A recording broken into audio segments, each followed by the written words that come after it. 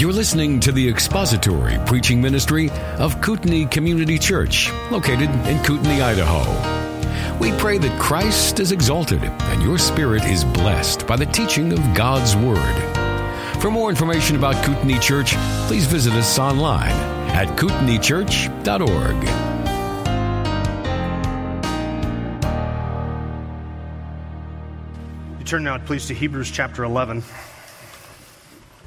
Turning to Hebrews chapter 11, we're going to read together verse 17 through verse 22. Hebrews chapter 11. Beginning of verse 17. By faith, Abraham, when he was tested, offered up Isaac, and he who had received the promises was offering up his only begotten son. It was he to whom it was said, "In Isaac your descendants shall be called." He considered that God is able to raise people even from the dead, from which also he received him back as a type. By faith, Isaac blessed Jacob and Esau, even regarding things to come. By faith, Jacob, as he was dying, blessed each of the sons of Joseph and worshipped, leaning on the top of his staff. By faith, Joseph, when he was dying, made mention of the exodus of the sons of Israel and gave orders concerning his bones. Well, Abraham, Isaac, and now Jacob. This is the third of these three patriarchs. These are the three founding patriarchs of the nation of Israel. These are three men to whom God attaches his own name in Scripture. You see it when you read through Scripture and you read of the God of Jacob or the God of Isaac or the God of Abraham, or when they're all three put together, the God of Abraham, Isaac, and Jacob, and sometimes just in a shortened form, the God of our fathers. And by fathers, usually the author means the God of Abraham, Isaac, and Jacob, or Abraham, Isaac, and Jacob being the fathers. God attaches his own name to these men's name throughout the Old Testament and the New Testament. So, for instance, when Moses was commanded to lead the children of Israel up out of Egypt in the Exodus, we read in Exodus 33, verse 16, "Go and gather the elders of Israel together and say to them, the Lord, the God of your fathers, the God of Abraham, Isaac, and Jacob, has appeared to me, saying, I am indeed concerned about you and what has been done to you in Egypt." That is a passage that is quoted by Jesus in the New Testament, Matthew 22:32. "I am the God of Abraham and the God of Isaac and the God of Jacob." He is not the God of the dead, but of the living. Stephen, during his trial and his testimony prior to his martyrdom in Acts chapter 7, says, "The God of Abraham, Isaac, and Jacob, the God of our fathers, has glorified his servant Jesus, the one whom you delivered and disowned in the presence of Pilate when he decided to release him." Sorry, that wasn't Stephen, that was Peter in Acts chapter 3. So that description, the God of Abraham, Isaac, and Jacob, is connected to God because of, or those names are connected to God's name because of the covenant that God made with those three men, or actually he made it with Abraham and then reconfirmed and reiterated the promises of that covenant to Isaac, and then confirmed and reiterated the promises again to Isaac's son Jacob. So as we study the Old Testament plan of salvation, we goes all the way back to Abraham, and we cannot divorce God's plan of salvation from the Abrahamic covenant.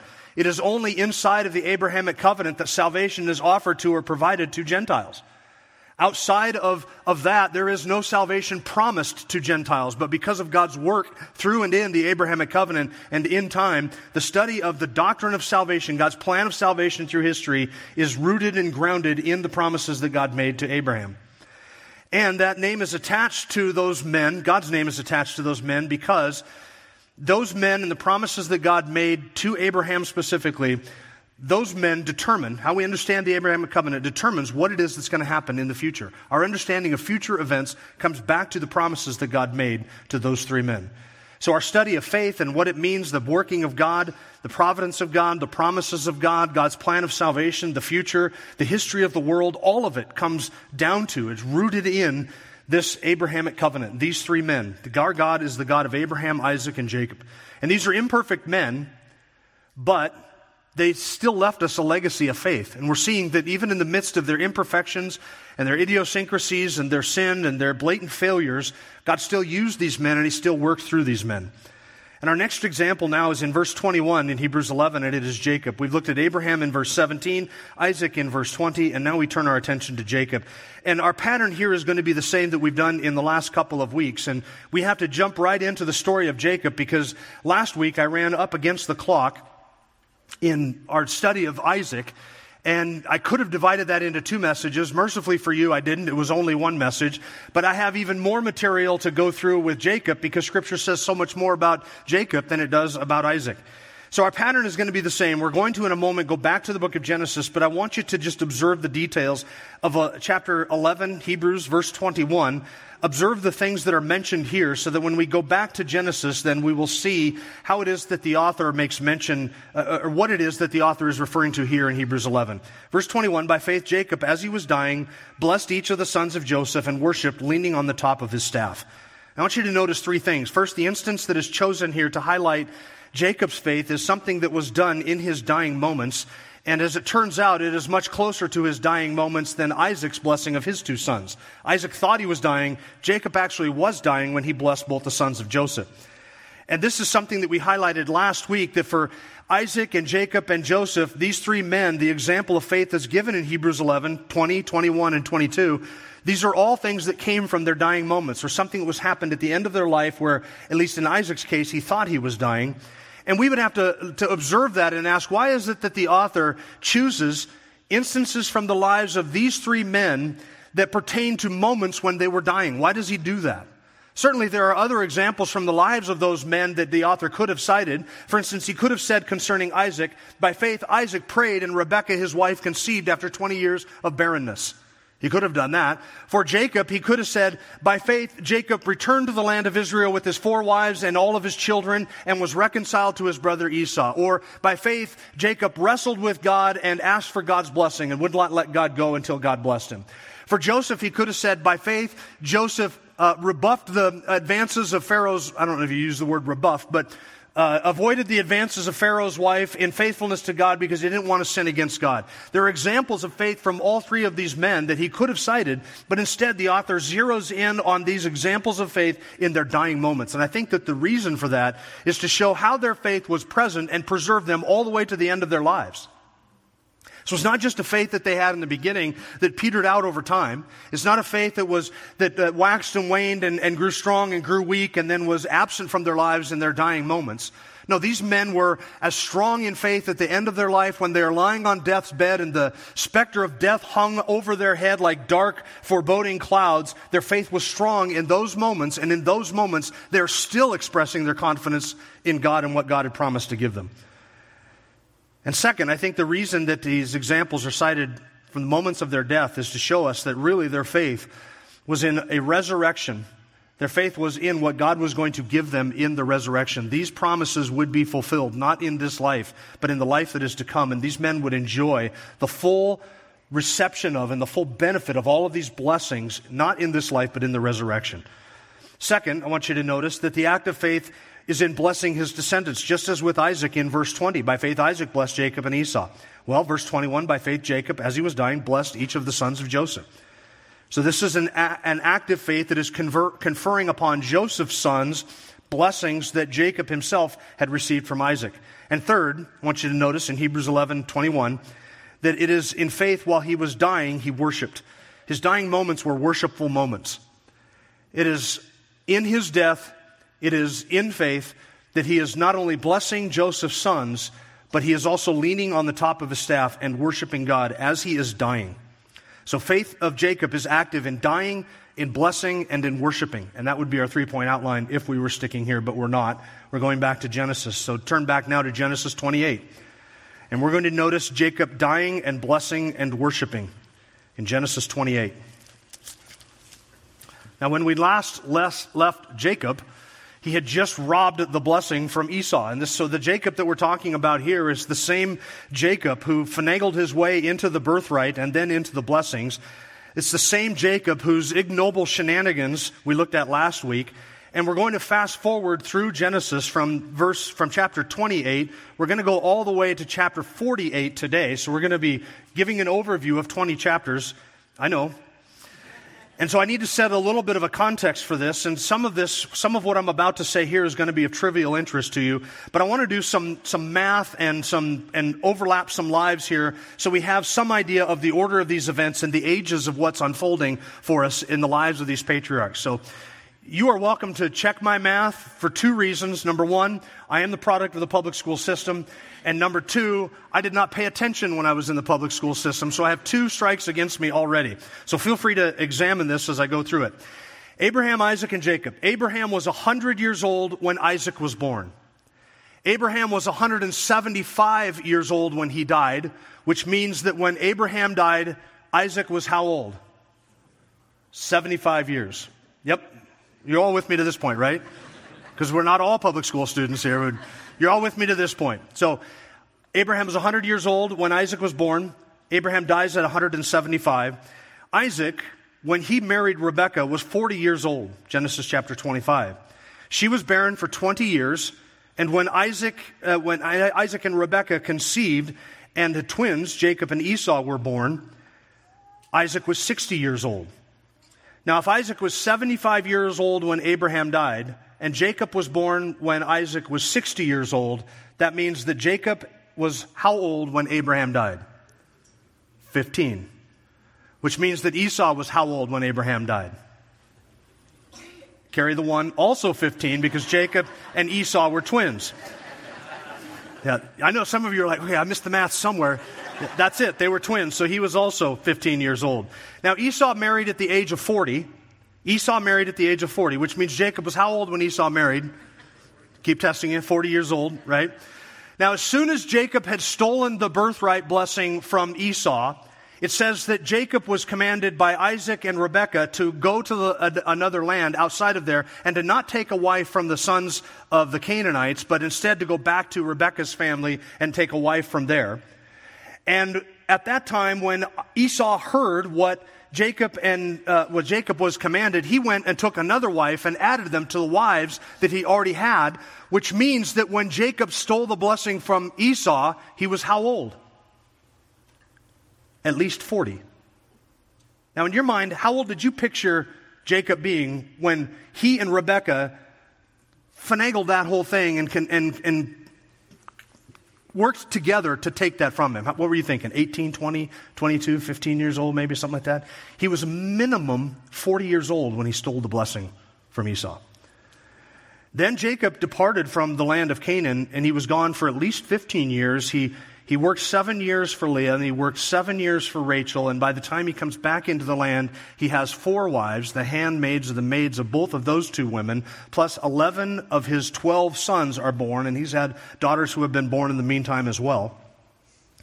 So if Jacob was 40 years old when he stole the blessing from Esau, and then he fled the land for at least 15 years, we could probably estimate, we know that when he came back to the land, that he reconciled with Esau and then at some point buried Isaac, who died at the age of 180. And Jacob then was 120 when he and Esau buried Isaac. He would have been 120 years old. And then Jacob is 130 by the time he gets down into the land of Egypt. Now, why do I go through all of that?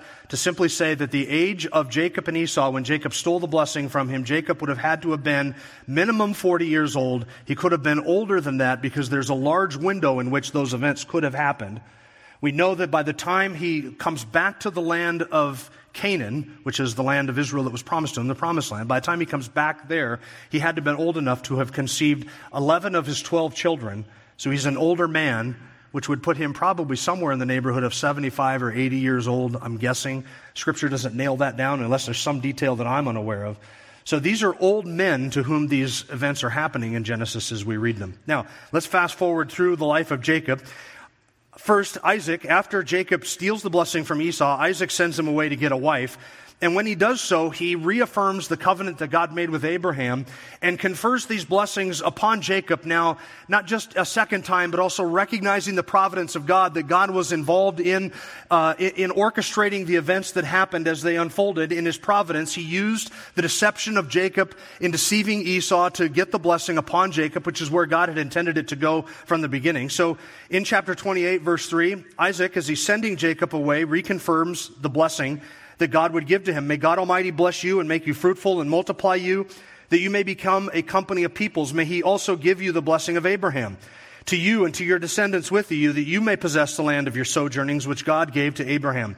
So there Isaac is simply recognizing that God's hand has been involved in this, and I'm sending you away.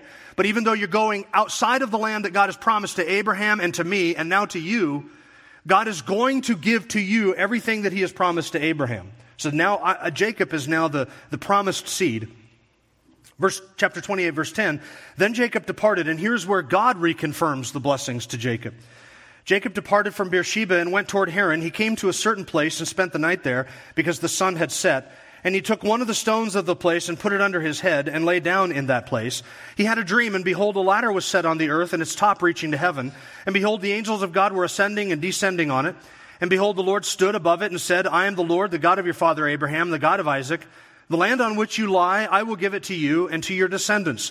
Your descendants will also be like the dust of the earth, and you will spread out to the west and to the east and to the north and to the south. And in you and your descendants shall all the families of the earth be blessed. Behold, I am with you and will keep you wherever you go and will bring you back to this land, for I will not leave you until I have done what I have promised you. Then Jacob awoke from his sleep and said, surely the Lord is in this place, and I did not know it. He was afraid and said, how awesome is this place? This is none other than the house of God, and this is the gate of heaven.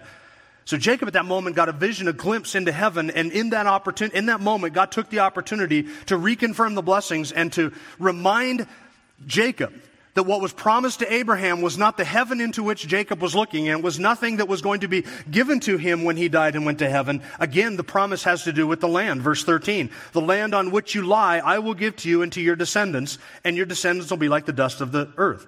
And this is confirmed to Jacob before he has a wife or any children. He is single, he has no descendants, and God has reiterated to him, though you're going out of the land, I'm going to bring you back here, I'm going to fulfill all of my word, just as I promised to Abraham and to your father Isaac. In chapter 29, Jacob meets Rachel, and then he is tricked into taking a woman that he did not love. There's a little bit of poetic justice in that, is there not? You kind of read that and you have a hard time feeling sorry for Jacob when he gets sort of tricked into that. He wakes up with a wife that he didn't bargain for after working 7 years for her, and then he has to work another 7 years for Rachel. And she bears children to him, chapter 30. Kids are born to him. Maids bear children. You can just look through the narrative as I'm fast forwarding here. Jacob actually ended up with 4 wives and a whole bunch of children, and it's very difficult at this point not to hear the lyrics of a 1990s Rich Mullins song echoing around in your head, right? Jacob, he loved Rachel, and Rachel, she loved him, and Leah was just there for dramatic effect. Am I the only one that knows that song? A couple others? Yeah, The World as Best as I Can Remember It. It's this whole story that we're hearing here. If you listen to the song, then you know where this is going.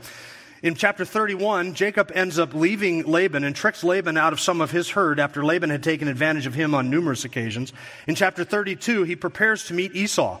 Now, the last time he saw his brother Esau was right after he had tricked him out of the blessing. And Esau was in a murderous rage, waiting for his father Isaac to die so then he could kill Jacob. So Jacob was fearful. And in chapter 32, verse 11, he, in praying, prays for deliverance from his brother Esau, but he reminds God of the promises that God had made to him. Verse 11, deliver me, I pray, from the hand of my brother, from the hand of Esau. For I fear him, that he will come and attack me and the mothers with the children. And now he's speaking to the Lord, and he reminds the Lord, for you said, I will surely prosper you and make your descendants as the sand of the sea, which is too great to be numbered. Now Jacob is terrified at the prospect of meeting his brother, because the last time he saw Esau was kind of giving him one of those nods like, yeah, our paths are going to cross again, and when it does, it's not going to be good for you. Dad will be dead, and we will reconcile all of this at some point. You can run away now, but our eyes will meet again. That was the last Jacob saw of Esau, and now he is about to meet Esau, be reconciled, approach Esau, and he is fearful that Esau had not had any of his anger assuaged. And he is going to be equally as angry as he was when he left him. And of course, he has every reason then to fear for his life. So he reminds God, look, you said, all of my descendants. And here I have them, 4 wives and all these kids. These are the ones to whom you have promised this land. So I'm just reminding you, Lord, before I go meet my brother, these are the ones that you have to keep them alive, them and me. Just remember that tomorrow when we meet. And then Jacob wrestled with God, chapter 32, verse 24. Then Jacob was left alone, and a man wrestled with him until daybreak. This is the angel of the Lord, pre-incarnate appearance of the Christ. And when he saw that he had not prevailed against him, he touched the socket of his thigh. So the socket of Jacob's thigh was dislocated while he wrestled with him. Then he said, let me go, for the dawn is breaking. But he said, I will not let you go unless you bless me. So he said to him, what's your name? And he said, Jacob. And he said, your name shall no longer be called Jacob, but Israel, for you have striven with God and with men and have prevailed. Then Jacob asked him and said, please tell me your name. But he said, what is it that you ask my name? Or why is it that you ask my name? And he blessed him there. So Jacob named the place Peniel, for he said, I have seen God face to face, yet my life has been preserved. He understood that he was wrestling with somebody who was in physical appearance and physical form, God in the flesh, or some sort of physical manifestation of God, Yahweh. Now the sun rose upon him just as he crossed over Penuel, and he was limping on his thigh. This is what most commentators believe is the conversion experience for Jacob. Now it's hard to know for certain, but it seems as if Jacob's demeanor changes from this point forward. From this point forward, he has been now physically handicapped. He is limping after the socket of his thigh has been put out of socket. His thigh has been put out of socket. So now he's having a hard time walking. And what is he about to do? He's about to meet his brother Esau. And he might wish at that moment that he at least had the ability to run from Esau if things kind of soured. But now he doesn't have the ability to run from Esau. Now he is really dependent upon the Lord. And his demeanor and his attitude from this point forward changed. Notice that his name has changed to Israel, and I'm not going to refer to him as Israel, but just as Jacob. I'm having a hard enough time keeping Abraham, Isaac, and Jacob separate in my mind as I'm rattling off names. I'm not going to add Israel to the mix. But the name Jacob meant heel grabber. The name Israel means God's fighter, or he who strives with God. And that's truly just as good of a description of him as was the name Jacob, because he ends up in the course of his life fighting with his brother, his father, his father-in-law, his wives, and now he's wrestled with God. And he's physically handicapped and must now rely upon God for protection. Genesis chapter 33, here's where he meets Esau. Then Jacob lifted his eyes and looked, and behold, Esau was coming, and 400 men with him. That would just strike terror into your heart. So he divided the children among Leah and Rachel and the two maids. He put the maids and their children in front, and Leah and her children next, and Rachel and Joseph last. Now here's a man who grew up in a home where daddy played favorites and didn't even try hiding it from him, and he has done the same thing. Now he has put the wives, the maids, and the children that he has with them out in front, and then Leah in the middle, and then Rachel and Joseph very last. Rachel was the woman that he loved in the beginning. It was his favorite wife, and now he has a favorite son, and it's Joseph. If you're one of those kids and you're up at the front of that line, what are you thinking? You're thinking, oh, I get to ride in the front caravan now, finally. I get the front seat up here with the adults. And then your dad says to you, now, you hear over him saying to the wives, we just hope that if Esau goes on a murderous rampage, that he's sick of killing women and children by the time he gets back to Joseph. So we're putting all the rest of you up front. And if you were Reuben or Simeon or Levi, any one of the first 4 or 5 firstborn sons, what would you be thinking? Pardon me? You're putting me up here, why? He's obviously showing favorites here. In chapter 35, Jacob moves to Bethel, where God appears and confirms the promises again. Chapter 35, verse 9. Then God appeared to Jacob again when he had come from Padan Aram, and he blessed him. God said to him, your name is Jacob. You shall no longer be called Jacob, but Israel shall be your name. Thus he called him Israel. God also said to him, I'm God Almighty, be fruitful and multiply. A nation and a company of nations shall come from you, and kings shall come from you. The land which I gave to Abraham and Isaac I will give to you, and I will give the land to your descendants after you. In verses 26 and 21, Rachel dies while giving birth to Benjamin. In chapter 36, Esau's children and the details Esau's children and the chiefs that came from him. Chapter 37 picks up the story of Joseph and who takes the stage of the narrative really from this point forward, with the exception of chapter 38. And from this point forward, really it's Joseph's story, which intersects later on with Jacob, and we'll come back to Joseph next week. Joseph's story intersects with Jacob because Jacob sends Joseph off to visit his brothers, and you remember that they plot his murder, and then Reuben rescues him from the hands of his brother, and instead they concoct this story, sell him into slavery. He goes down into Egypt, and then his brothers lie to their father Jacob, telling Jacob that he was attacked on the way, and they found his coat covered with blood, and so, Joseph must be dead, and they kept this a secret from Jacob all of these years. Until finally we get to chapter 45 after Joseph, who has become now a prince in the land of Egypt and has stored up all of the grain in the land of Egypt and is providing to others during the midst of a famine. He reveals himself to his brothers. Verse 24 of chapter 45. So he sent his brothers away, and as they departed, he said to them, do not quarrel on the journey. Then they went up from Egypt and came to the land of Canaan to their father Jacob. And they told him, saying, Joseph is still alive, and indeed he is ruler over all the land of Egypt. And he was stunned. He did not believe them. When they told him all the words of Joseph that he had spoken to them, and when he saw the wagons that Joseph had sent to carry him, the spirit of their father Jacob revived. He's 130 at this point, or close to it. And Israel said, it is enough. My son Joseph is still alive. I will go and see him before I die. Now this puts a little bit of a pep in his step. He kind of has a reason to live after this, and it revives him. He gets into the caravan that Joseph has sent to take him back to the land of Egypt, and goes down to the land of Egypt. By this point, Jacob had been in the land for a number of years, probably some decades. He has lived in tents like Isaac and Abraham, and he knows the land is his, and he expected at this point to die in that land, just as Abraham had, and just as his son Isaac had. But circumstances now seem to be driving Jacob out of the land of Israel and into the land of Egypt. He was going down to Egypt and leaving the land, and God had promised to bring him back to the land and to give him that land. And now it seems that the famine and the circumstances are driving him and all of his descendants out of the land that God had promised and down into the land of Egypt. Chapter 46, verse 1. So Israel set out with all that he had and came to Beersheba and offered sacrifices to the God of his father Isaac. And God spoke to Israel in visions of the night and said, Jacob, Jacob. And he said, here I am. He said, I am God, the God of your father. Do not be afraid to go down to Egypt, for I will make you a great nation there. I will go down with you to Egypt, and I will also surely bring you up again, and Joseph will close your eyes.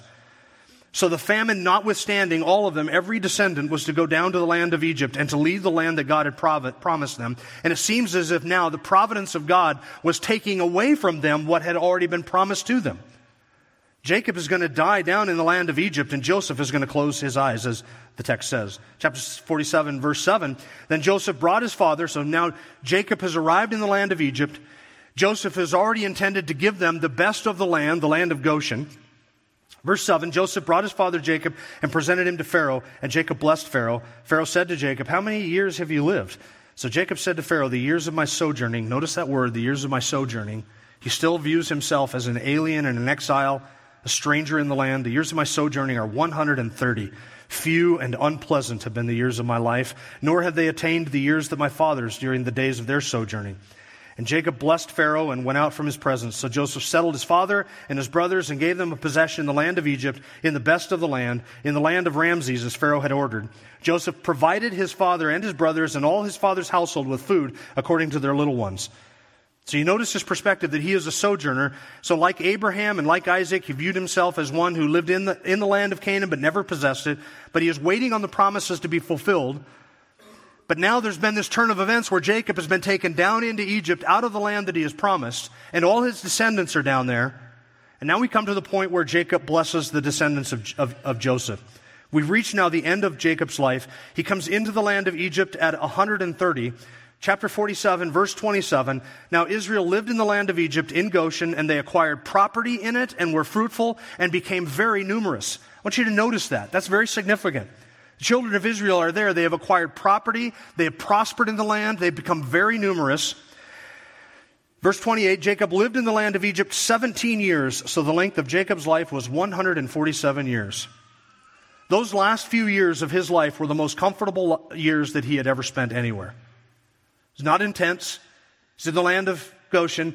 Every need he has ever had has been provided. Every want he's got the prince of Egypt is his son. Do you think he wanted for anything for 17 years? Do you think there's any comfort, any convenience, any modern technology, anything at all that Jacob lacked during the closing 17 years of his life? Not a one. I think it's Spurgeon who said, not a dog in the land of Egypt would have barked toward Jacob without Joseph taking action to defend him and move on his behalf. Everything Jacob could have wanted, he had. He's in the best of the land of Egypt. And his son controls the treasury and all of the food in the land for all of that time. Chapter 47, verse 29. When the time for Israel to die drew near, he called his son Joseph and said to him, please, if I have found favor in your sight, place now your hand under my thigh and deal with me in kindness and faithfulness. This was an ancient way of swearing from one person to another.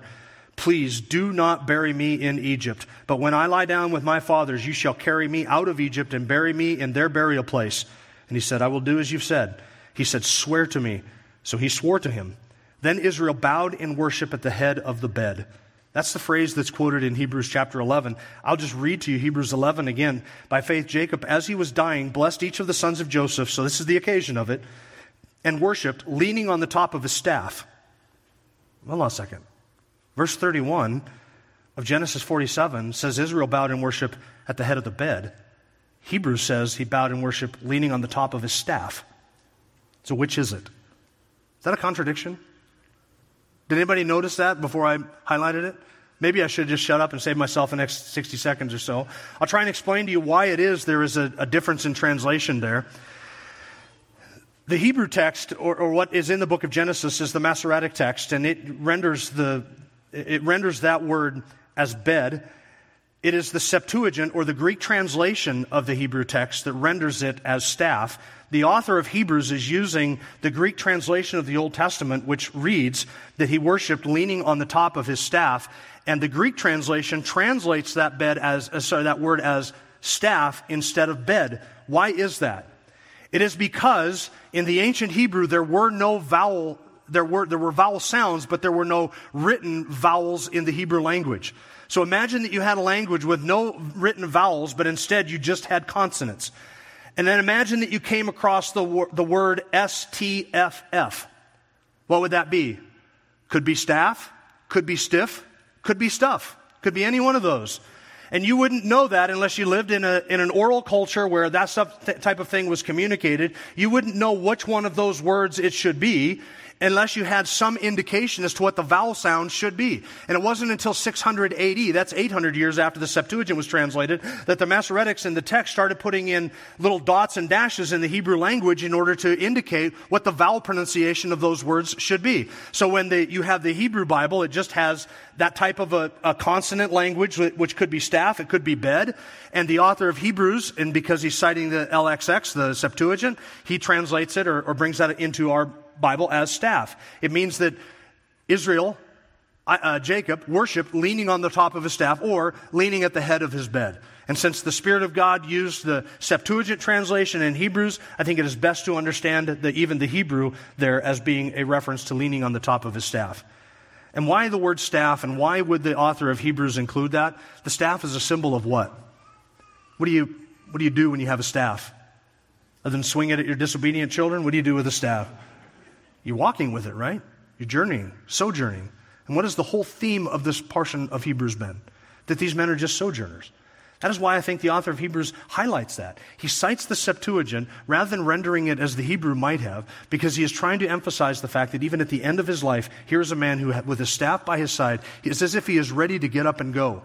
And he is worshiping while leaning on his staff, probably also at the head of his bed. Chapter 48, verse 1.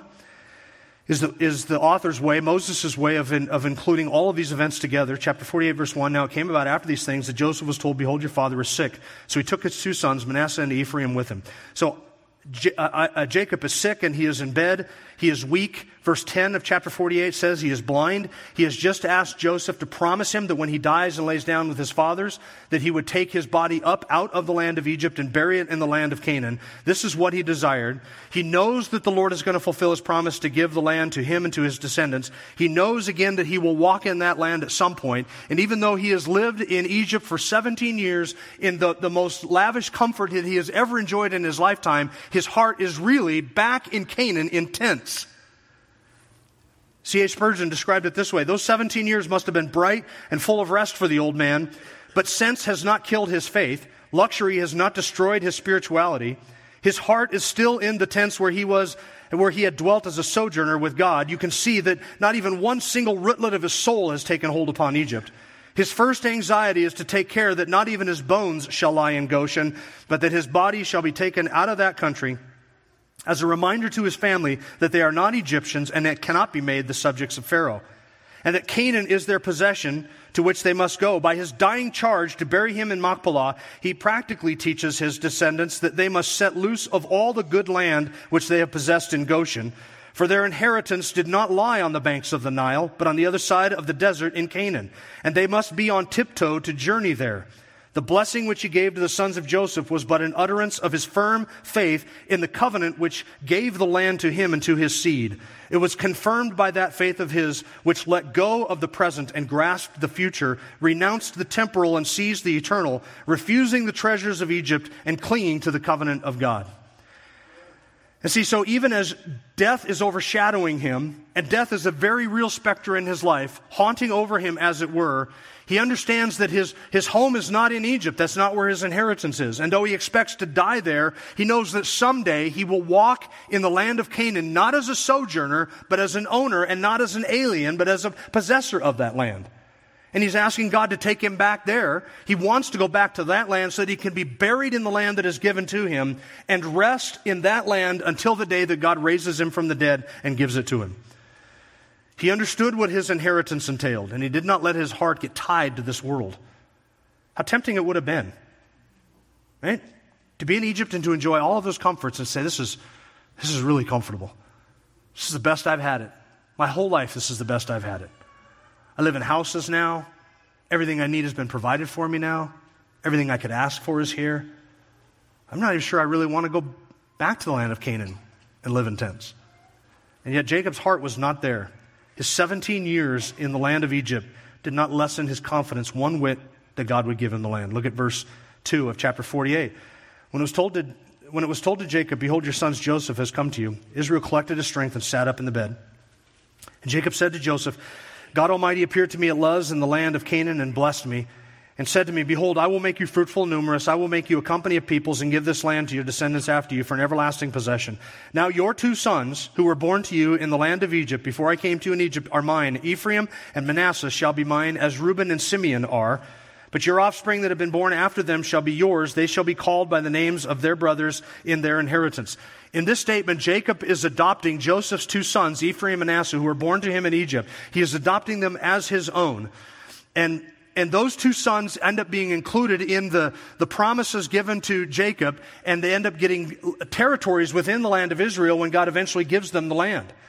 And they get those territories because, and we skipped over this part, because Reuben, Jacob's firstborn son, ended up sleeping with one of Jacob's wives and thus disqualified himself from getting that inheritance. And so when Jacob gives the blessing to Ephraim and Manasseh, he is really giving to Jacob a double portion of the inheritance, because now Joseph's inheritance becomes that which is given to Ephraim as well as that which is given to Manasseh. So Joseph ends up not really getting an inheritance, as it were, himself named that way, but all of Joseph's descendants end up becoming named by Ephraim and Manasseh. So they get the inheritance that Reuben has forfeited. So Joseph ends up becoming, in a sense, the firstborn, getting a double portion of the inheritance. And he's passing that on here to Joseph's sons. Jacob is conferring, listen to this, Jacob is conferring the rights of the land promises to Ephraim and to Manasseh, a land that he did not yet possess, a land in which he was not living, and a land that he would never see again. But he is conferring those blessings on those 2 boys. That is faith. It is the conviction of what you do not see. It is confidence in what you know to be true because God said it, even though you have not experienced it or tasted it yet. He is conferring blessings and an inheritance in that land upon 2 of his grandsons. It was a land that he wasn't in at the time, and he was not going to see again before he died. Verse 8, when Israel saw Joseph's sons, he said, who are these? Joseph said to his father, these are my sons whom God has given me here. So he said, bring them to me, please, that I may bless them. It seems like this scene is somewhat familiar, right? The eyes of Israel, verse 10, were so dim in age that he could not see. So as he has Joseph's sons before him, he says, who are these? I wonder if Jacob was remembering that time when Isaac was blind and couldn't see who it was that he was blessing. And now he sees himself in the same position that his father Isaac was in. He wants to make sure that he gets the blessing straight. And he does get the blessing straight. It doesn't look like he's going to get it straight at first. Verse 10, the eyes of Israel were so dim from age that he could not see. Then Joseph brought them close to him, and he kissed them and embraced them. Israel said to Joseph, I never expected to see your face, and behold, God has let me see your children as well. Then Joseph took them from his knees and bowed with his face to the ground. Joseph took them both, Ephraim with his right hand toward Israel's left, and Manasseh with his left hand toward Israel's right, and brought them close to him. But Israel stretched out his right hand and laid it on the head of Ephraim, who was the younger, and his left hand on the head of Manasseh, crossing his hands, although Manasseh was the firstborn. So Joseph is facing him, and he puts Manasseh on Jacob's right and Ephraim on Jacob's left, intending for Jacob to give the greater blessing to the firstborn, which was Manasseh, and the lesser blessing to the secondborn, which was Ephraim. And Jacob does the exact opposite of what Joseph was intending, and that is he crosses his hands like this to put his right hand in the greater blessing on the younger son Ephraim, and his left hand in the lesser blessing on his older son Manasseh. And of course, this would cause Jacob to object to this, which he does later on. The intention here is to bestow, Jacob's intention is to bestow the greater blessing on the younger son. As it turns out, it was God's will in that moment for Jacob to bestow the greater blessing on the younger son, just as it had been God's intention for Isaac to bestow the greater blessing on the younger son Jacob when Jacob was a child. But now Jacob is about to do the same thing, and he is being obedient to God, unlike his father Isaac. Because of Isaac's disobedience, remember the whole fiasco we looked at last week? All the sin that went on there? Isaac now has Jacob has learned his lesson, and he is now bestowing the blessings in the proper order, much to Joseph's chagrin. Verse 15, he blessed Joseph and said, the God before whom my fathers Abraham and Isaac walked, the God who has been my shepherd all my life to this day, the angel who has redeemed me from all evil, bless the lads, and may my name live on in them, and the names of my fathers Abraham and Isaac, and may they grow into a multitude in the midst of the earth. Notice the intimate language that Jacob uses to describe God there. The God who's been his shepherd, the God who has redeemed him. By the way, this is the first time in the book of Genesis that God is referred to as a redeemer. First time in Scripture that God is referred to as a redeemer. Jacob has understood something of God's nature there as he refers to him as a redeemer. Verse 17, Joseph saw that his father laid his right hand on Ephraim's head, and it displeased him, and he grasped his father's hand to remove it from Ephraim's head to Manasseh's head. Joseph said to his father, not so, my father, for this one is the firstborn. Place your right hand on his head. He assumes that the blind old man has got this wrong, and he has crossed his hands inadvertently, but his father refused and said, I know, my son, I know. He also will become a people, and he also will be great. However, his younger brother shall be greater than he, and his descendants shall become a multitude of nations. He blessed them that day, saying, by you Israel pronounced blessings, saying, may God make you like Ephraim and Manasseh. Thus he put Ephraim before Manasseh. So that's the blessing. How is it as an expression of Jacob's faith? And it's an expression of Jacob's faith because he is conferring upon these two sons blessings which could have belonged to Joseph. He is now putting them on the head of these two sons, and he is making them great and giving them equal status, adopting them into the promises he has not yet realized. And if you were an unbeliever sitting there that day and you have observed what was going on, you would have thought, what is this crazy old man doing? He's not even in this land. He's never possessed any part of that land. Until a few years ago, he was living in tents in that land. And now he's conferring these, he's giving that land to his sons as if he actually possesses them? Yes. Because in Jacob's mind, he did already possess them, because God had promised that land to him. And he was absolutely certain that he would get it. In chapter 49, he blesses the rest of the descendants, the rest of his sons there. These two occasions are closely associated, probably at the same time. After blessing the sons of Joseph, Jacob would have turned and blessed the other sons, and that entire chapter is filled with the blessings that are given to the other tribes. It's interesting, and we don't have time to go through them. I'm certainly not going to read them, but those blessings that he bestows upon those other sons have hints of the land promises, the land that each tribe would eventually get. There's some descriptions of that, as well as the prosperity and future events that would happen to each of those children. Particularly of interest is the blessing that is given to the son Judah, because to him is described as the one who would rule, a scepter that would never depart from the tribe of Judah. Speaking of this king that would come and rule, the Lion of the tribe of Judah, which is the Lord Jesus Christ. And Jacob foresaw all of that by faith. Genesis 49, verse 28. All these are the 12 tribes of Israel, and this is what their father said to them when he blessed them. We're in chapter 49, verse 28. He blessed them, every one with the blessing appropriate to him. Then he charged them and said to them, I am about to be gathered to my people. Bury me with my fathers in the cave that is in the field of Ephron the Hittite, in the cave that is in the field of Machpelah, which is before Mamre, in the land of Canaan, which Abraham bought along with the field from Ephron the Hittite for a burial site. There they buried Abraham and his wife, Sarah. There they buried Isaac and his wife, Rebekah. There I buried Leah. The field and the cave that is in it, purchased from the sons of Heth. Now he is giving instructions here regarding his body. And by the way, the practice of burial only makes sense if you believe in bodily resurrection. Because the practice of burying somebody is in fact a testimony to the theology of bodily resurrection. We bury bodies instead of burn bodies. It's not to say that cremation is sin or that you've messed up the plan of God in resurrection if you have cremated somebody, but it is to say that burial is a theological statement. We put the body in the ground because we are saying when we do so, we believe that this body will rise again. And if you look at cemeteries, you'll see that all of the graves are facing to the east. Why is it that graves face to the east? Because we believe that when the Son of Man comes again, he will raise the dead from out of the ground, and they will come up, and they will be facing the east. Burial is a Christian practice, and it is a theological statement that we make when we bury somebody. Well, this theological statement is a twofold symbolism. First, there is the symbolism that, yes, we believe this body will rise from the dead, but then there is the symbolism, I want to be buried in the land that I am going to be given, so that when I am resurrected, I'll be right there. It will be a short journey back to the land that God has given to me. This is faith on display. Verse 33, when Jacob finished charging his sons, he drew his feet into his bed and breathed his last and was gathered to his people. By the way, if I get to choose how it is that I die, I want it to look something like this. This is how I want to go. I wouldn't mind it being quick, but if it's going to be slow, I want it to look just like it has right here for this man of faith. Well, that's Jacob's life. And the early years of his life were not characterized by the most noble of events, certainly was not. He ended his life well, facing death with peace and resolve, and that really is the evidence of his faith. There's something about the reality of death and facing it that strips away all of the shams and the pretenses and the fakery, isn't there? And you're standing there and you're looking at the veil and you're about to pass through it and you know that death is nigh.